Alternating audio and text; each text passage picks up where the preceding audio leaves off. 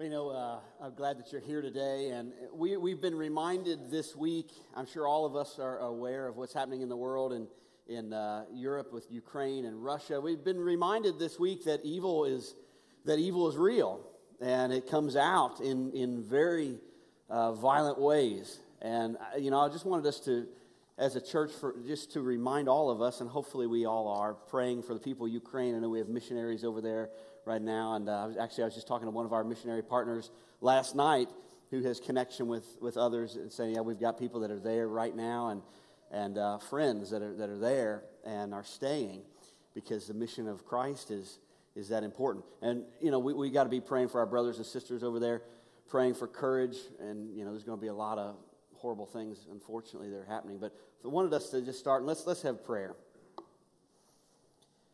Lord, we just come before you as we have been, and we see the news, and we ask that you would continue to be with people who are under attack today. We ask that you would continue to give them courage, and that you would help them to find some way to move forward in peace. We pray for the families that are just through no fault of their own are losing their homes and their land, and we just ask that you would be near them.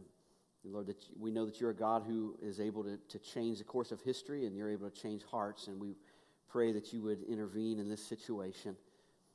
And we certainly pray for our brothers and sisters in Christ that are in the Ukraine right now that are in fear for their lives. We pray that you would just protect them as they do your work, and it's in Christ's name I ask all this.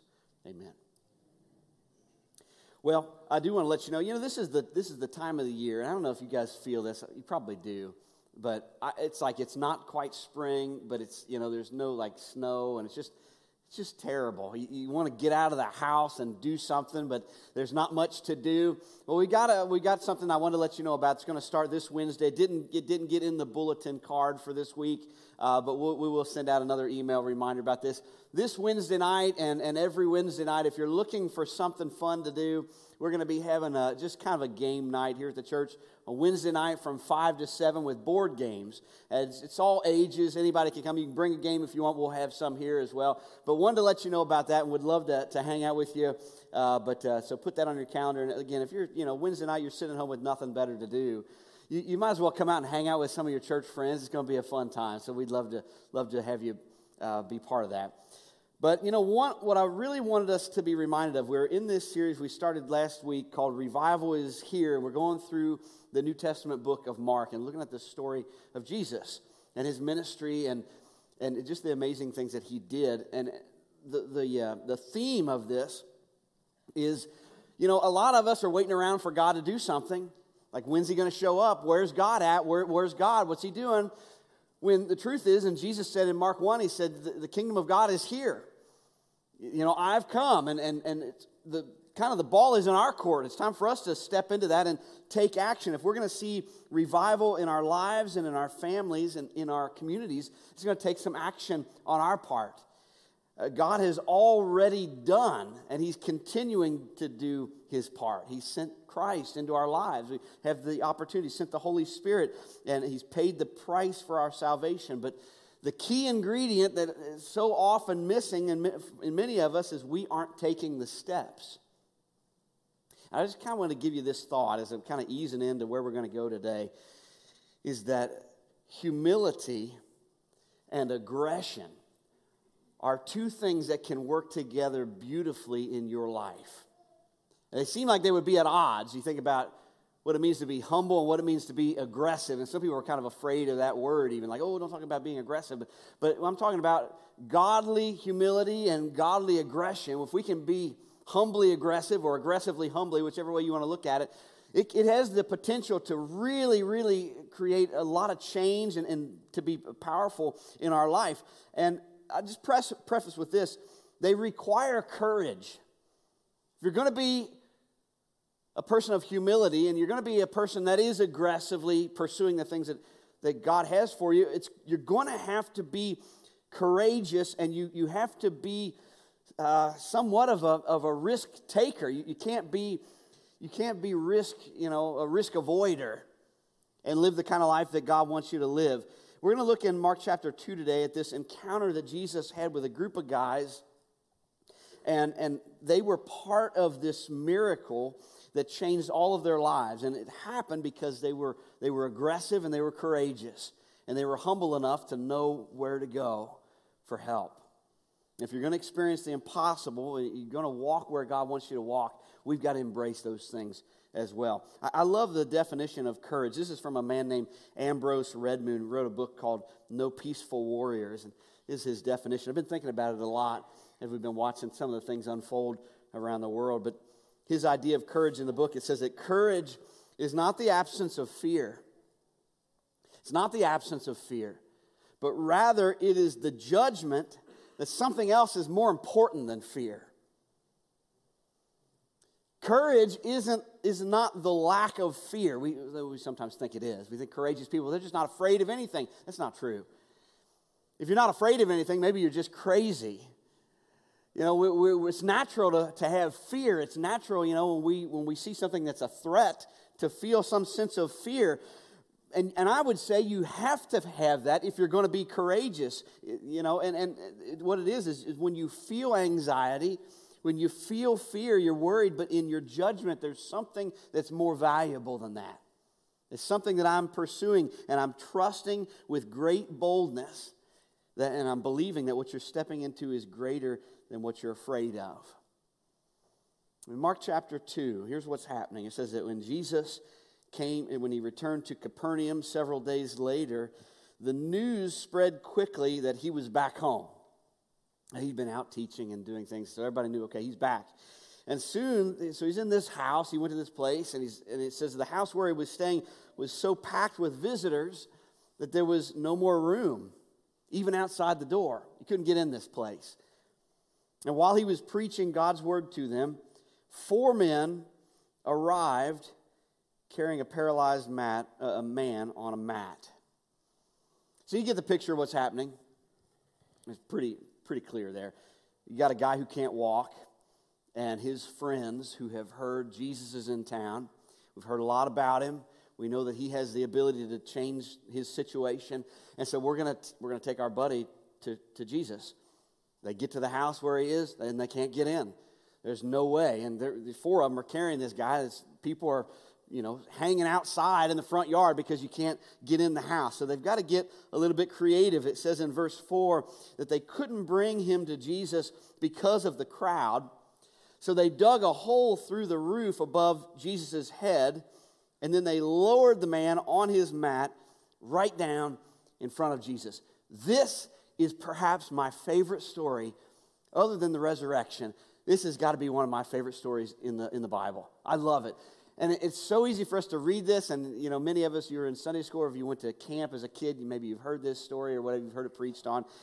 And, you know, it's easy for us to kind of miss, I think, how much humor is in it. Because you got to remember that Jesus is the Son of God. He knows everything that's happening around him at all times. So he knows what these guys are getting ready to do. But nobody else in the house has any clue. And certainly not the homeowner who's getting ready to get a new skylight in his roof. But, you know, they hear the creaking on the roof, these guys climbing up there, and, you know, a little dust starting to fall down, and all of a sudden you just hear this banging, and you see a little bit of sunlight, and a tile falls down, just boom, right in the middle of the floor. And I imagine everybody, what I wouldn't give to be in that room and to have seen that, it just had to be hilarious. And Jesus, I imagine, is sitting there. You know, it doesn't really say, but I imagine he's just kind of teaching, and he's kind of probably smiling because he knows exactly what these guys are doing right now. And he knows how important it is to them that they get their friend to him. It says they lowered him down just like a rock star, you know, right at the beginning of the concert, you know, just coming down out of the rafters. Here he comes. And this isn't my main point today, but it's worth pointing out. If you've ever heard a sermon or a teaching on this passage, you probably heard something along the lines of, you know, what would we do to get our friends to Christ, right? And that is a good point. Like that, you know, we should remove any barrier, whatever it is, whatever the barriers are from, you know, somebody. If there's something standing between another person and Jesus, we got to get that thing out of the way. We got to be willing to dismantle anything that's a barrier to another person's faith. If you were here a couple of weeks ago, we had the Super Bowl of preaching. I love that day. It's so much fun and such a great time. Just a chance for us to have a little bit of fun every year and not take ourselves too serious, just all that stuff. But every year I'll have somebody who will ask, and not being nasty or anything, but they'll just ask, so what's the deal with that? Why do we do that? Why would we? That's a lot of work and a lot of stuff, and what's the point? Like, why would we do that? And my answer is always the same. It's because that day, more than any other day of the year, there are people who are far from God, your friends, some of your family, people that you know, that if you invite them to come that day, there's a high chance that they'll show up. Because you say, oh, this is crazy. It's a lot of fun. It's cool. There's going to be lights and craziness and all kinds of fun stuff and food and whatever. You got to come. And there's a good chance that person in your life that's far from the Lord is going to come that day because you invited them. And you said, this is different. It's not like a regular church day. And when they come in here, they're going to realize, well, these people are just kind of like me. They're just people. People are just people. And then they're going to hear some good things from God's word that's hopefully going to challenge them a little bit, or maybe it'll encourage them a little bit or whatever. And they're going to leave here saying, man, I didn't know that I could come to church and actually enjoy it. I thought it was supposed to be boring. Aren't we supposed to just sit there and be quiet? And we've seen year after year after year people who will eventually give their lives to Christ because they came on a day like that because the barrier of, well, I'm not really into church has been removed. When we say, well, we're doing something different.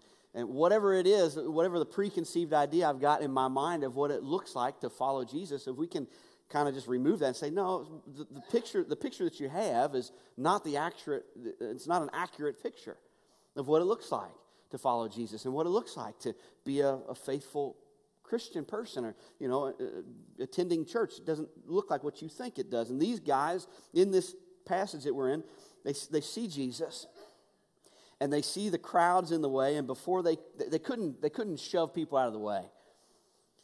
So they broke through the roof instead. And what I thought something really interesting about this passage that I never really realized before this past week, because I've always looked at this passage and thought, man, that's the point. The point is we got to do whatever it takes to get somebody to Jesus, and that is a good point. But the other thing, there are three things going on in this story. You got the guy who's paralyzed. What does he want? He wants to walk. He wants to be healed. And then you got his friends. What do they want? They want to get their friend to Jesus. That's what they want. They want him to have a shot.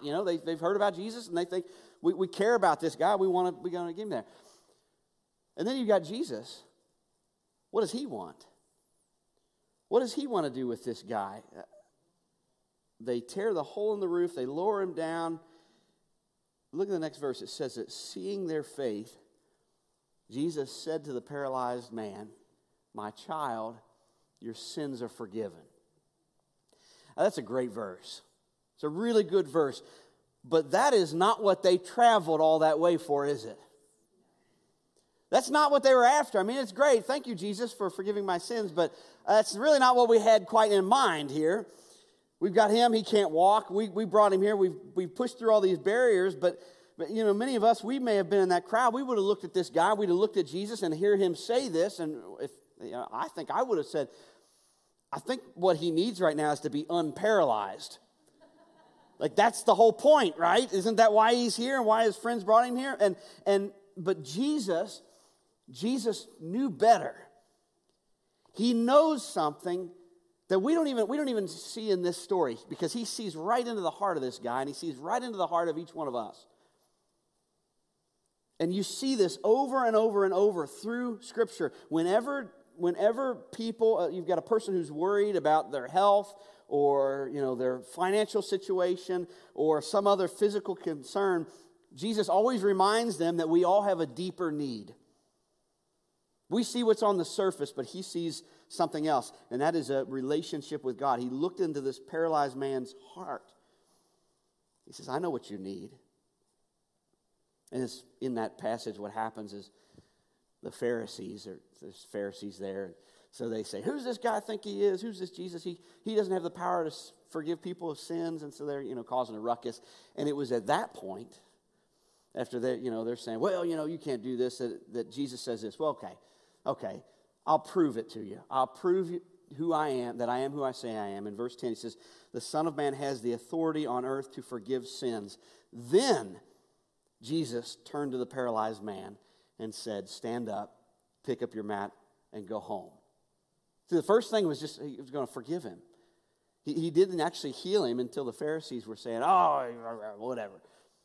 Then the next verse, it says, the man then, he jumped up, he grabbed his mat, he walked out through the stunned onlookers. They were all amazed, and they all praised God, exclaiming, we've never seen anything like this before. It's a great story.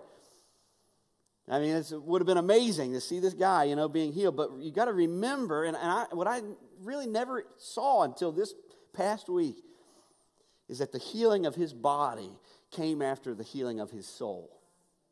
There was something much, much more important that he needed, and maybe he didn't even know that he needed it. Now, I'll tell you, I'm the type of guy that likes to fix things. If something is broken, I just can't help myself. It's like a bad compulsive thing. I just can't even, like if something breaks around here and I know, like, we need to call somebody, like, oh, let me take a shot at it first. And like, Brandon, you shouldn't be doing that. I'm like, I know, but I just can't help myself. And I do that at home a lot too. And I do that even in my own relationships with like one of my kids, is like, oh, something's wrong at school. I'm like, well, have you tried this? And Megan, she has put up with a lot with me because she'll come home and she'll be venting. Sometimes she's got to release the pressure valve a little bit. She'll talk about something that's going on in her classroom or these, crazy kids she's putting up with. And I'm like, oh, well, have you tried this yet? And she's like, thank you, Brandon. That never occurred to me to try that. I just do this for a living. I'm like, oh, yeah. Just trying to help. And so it's taken me 17 years of marriage to finally realize. And sometimes she comes to me and she's looking for, help or solutions or whatever. But there's a lot of other times she's coming to me. She just wants to be heard. She just wants somebody to listen. I don't need you to fix it. I just want you to listen to me. And I wonder how many times we look at God and we think, now, this thing needs to be fixed. Right now, like this. And God, if you just let me have control for about 5 minutes, I'll straighten this whole world out right now. Because I know what needs to happen, and I know the steps and the solutions to everything. And so, God, so we ask questions, well, where's God? Well, I've seen that this week so much. People saying, well, where's God? Where's God? I'm like, He is on the throne. He's on the throne. We don't have to worry. He's got this. No matter what happens, I've read the book. In the end, we win, regardless. He's on the throne, and we want to fix it. We want to say, God, I know if you just let me, I can fix this. I can tell you what needs to happen here. And God is aware of what is needed, and He's aware of what is best. We just have trouble trusting that. We just get so impatient. God sees what we can't see, and Jesus is the ultimate example of compassion. You don't get any better than Him. He always addressed the pain of others. But there's something that's so important for you to understand, and it's written all over this passage, is that Jesus came to the earth to love people, not just to fix problems. He came here to show us what God is like, to love us, to forgive us. And because He loves people, He does fix problems. And He did heal people, and He healed this man, and He gave sight to the blind. And even in our lives today, we pray, and sometimes we do see miracles, although they don't happen every day. That's why they're called a miracle. But he is involved actively in our lives. And Jesus, He raised the dead, and He cast out demons, and He forgave people's sins. He fixed problems, but because of His love, Jesus always saw the person before He addressed the problem. He sees you. He sees you. He sees what's going on in your life. And if we want to be like Jesus, we've got to learn to see the people before we address the problem. The church has been notoriously bad at that for a long time.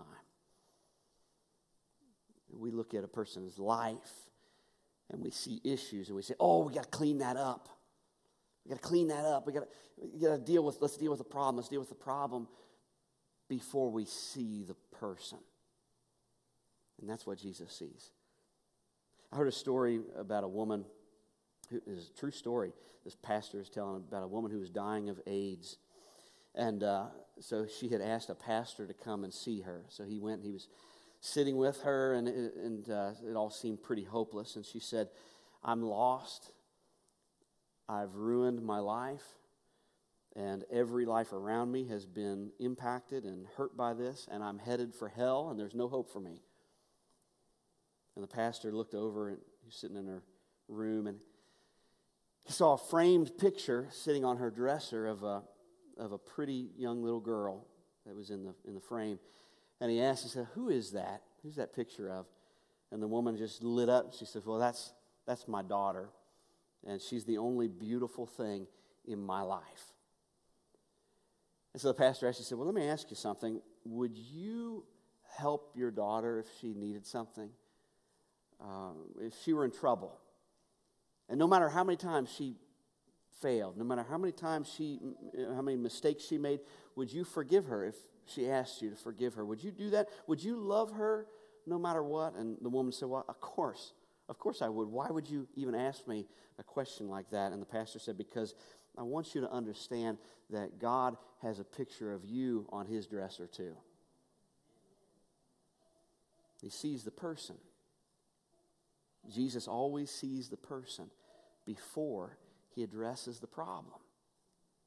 Just a few verses before this story, the paralyzed guy, I love this story, but just a few verses, you back up in Mark chapter 1, go back just a few verses, it says that there was a man with leprosy that came and knelt in front of Jesus begging to be healed. He said, if you're willing, you can heal me and make me clean.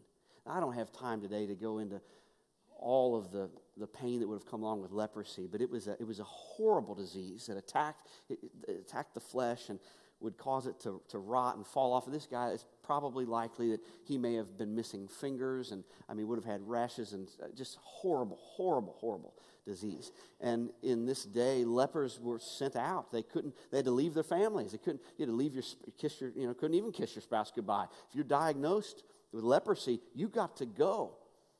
You're not going to see your kids, you're not going to see your spouse, you're not going to see your community. You go be in a leper colony, and it's very likely that these people had not been hugged, kissed, touched in any way for years. It's a horrible disease, and you can imagine this guy, the other thing about leprosy, it attacked the joints. So everything was very painful. Every movement was very painful. And you can imagine this guy having a difficult time getting down on his knees in front of Jesus. He probably just fell in the dirt. You can hear the desperation in his voice and the pain in his life. He says, if you're willing, Jesus, I know who you are, and if you're willing, I know you can do something for me. I know you can make me clean. And it says in the next verse, that moved with compassion, Jesus reached out and touched him and said, I am willing. Be healed. And immediately the leprosy disappeared and the man was healed. Now, the most startling thing about this miracle is not the fact that this guy with leprosy was healed. That's amazing. But Jesus was performing miracles every day. That wasn't anything out of the norm of what he was doing. That's not the most startling thing. The craziest thing about this whole situation is that Jesus reached out and touched this guy before he healed him. See, he could have said, oh, wait a minute, whoa, stay right there. Okay, poof. All right, now, come here, give me a hug. Come on, bring it in now. He didn't do that. He touches him before he was healed. Lepers would have been excluded from everybody. And Jesus, he sees what is going on in this guy's life. He sees the person, and he does the unthinkable. He touched him first. He proved that this guy still had self-worth, even though he was sick.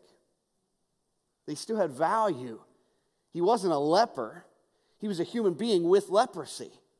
He was somebody who was deeply valued by God, and that's why he touched him before he healed him. And that's why you got a guy like Matthew, the first book of the New Testament. Matthew, one of the followers, one of the disciples of Jesus, who's a tax collector, would have been hated by everybody. There would have been a lot of tension, probably just within the disciples even, because he would have been considered a traitor. Now, somebody like Matthew, that Jesus says to him, hey, Come follow me. He didn't wait for him to get his life straightened out first. He didn't say, go make amends and go do all this stuff and go do all the right things first, then come follow me. But he knew that Matthew was a person in need of a purpose. So he gave him a purpose, and Matthew followed. Funny thing is about a message like this and people like us is that we always think, we just can't help it, we always think there has to be something else attached. There has to be something else attached. Like Jesus healed this guy, but there has to be something else that happens. And we look around, we look at people like us, and we look around our world, and we think, okay, yeah, God loves them. I know that God loves them, but, and that's why this series, I think, is something that we so need, because we believe that revival is something that happens when the stars align.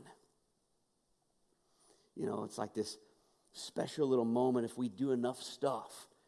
Maybe if we sing enough songs and have the right kind of music and just the drum, if it's just really rocking and if we just get enough good stuff going, and then God will look down and decide to be nice to us, and we'll all be closer to Jesus at the same time. But let me challenge you a little bit. This is a thought I have. Just think about this. Could it be that revival isn't something that happens to us, but it's something that has happened for us? That we have the opportunity to step into what God is doing. That He's in the process of reviving us. That Jesus didn't just come to fix problems. You know, that's what we think is we want God to fix it. But Jesus said the Son of Man came to seek and to save the lost. He was on a rescue mission. I was reading part of a book this past week called When God Doesn't Make Sense. In the book, it talks about the true story of a guy named Greg Krebs. And Greg and his wife, they have a son named Chris. And Chris was born with cerebral palsy. And despite his abilities, Chris just had a way of bringing a lot of joy and a lot of good stuff into their lives. But when he was 7 years old, Greg took him one night to pick up his wife, Mrs. Krebs, who worked at the hospital. And so he and Chris waited in a lobby where there was a man sitting there who was shabbily dressed and just reeked with body odor. And Greg left little 7-year-old Chris with cerebral palsy. He left him sitting in the waiting room while he went up to the nurse's station to ask how much longer is his wife going to be. And he returned to find Chris sitting next to this man, and the man was sobbing. And Greg immediately started apologizing. He said, I'm so sorry if my son, sometimes he doesn't know what he's doing. I'm so sorry if he offended you. I don't know what happened. And the man said, offended me. He says, your son is the first person to have hugged me in 20 years. That is what God has done for us right now. We're waiting for Him to do something. He's already reached. He's reaching out to you and to me. That's what this series is about.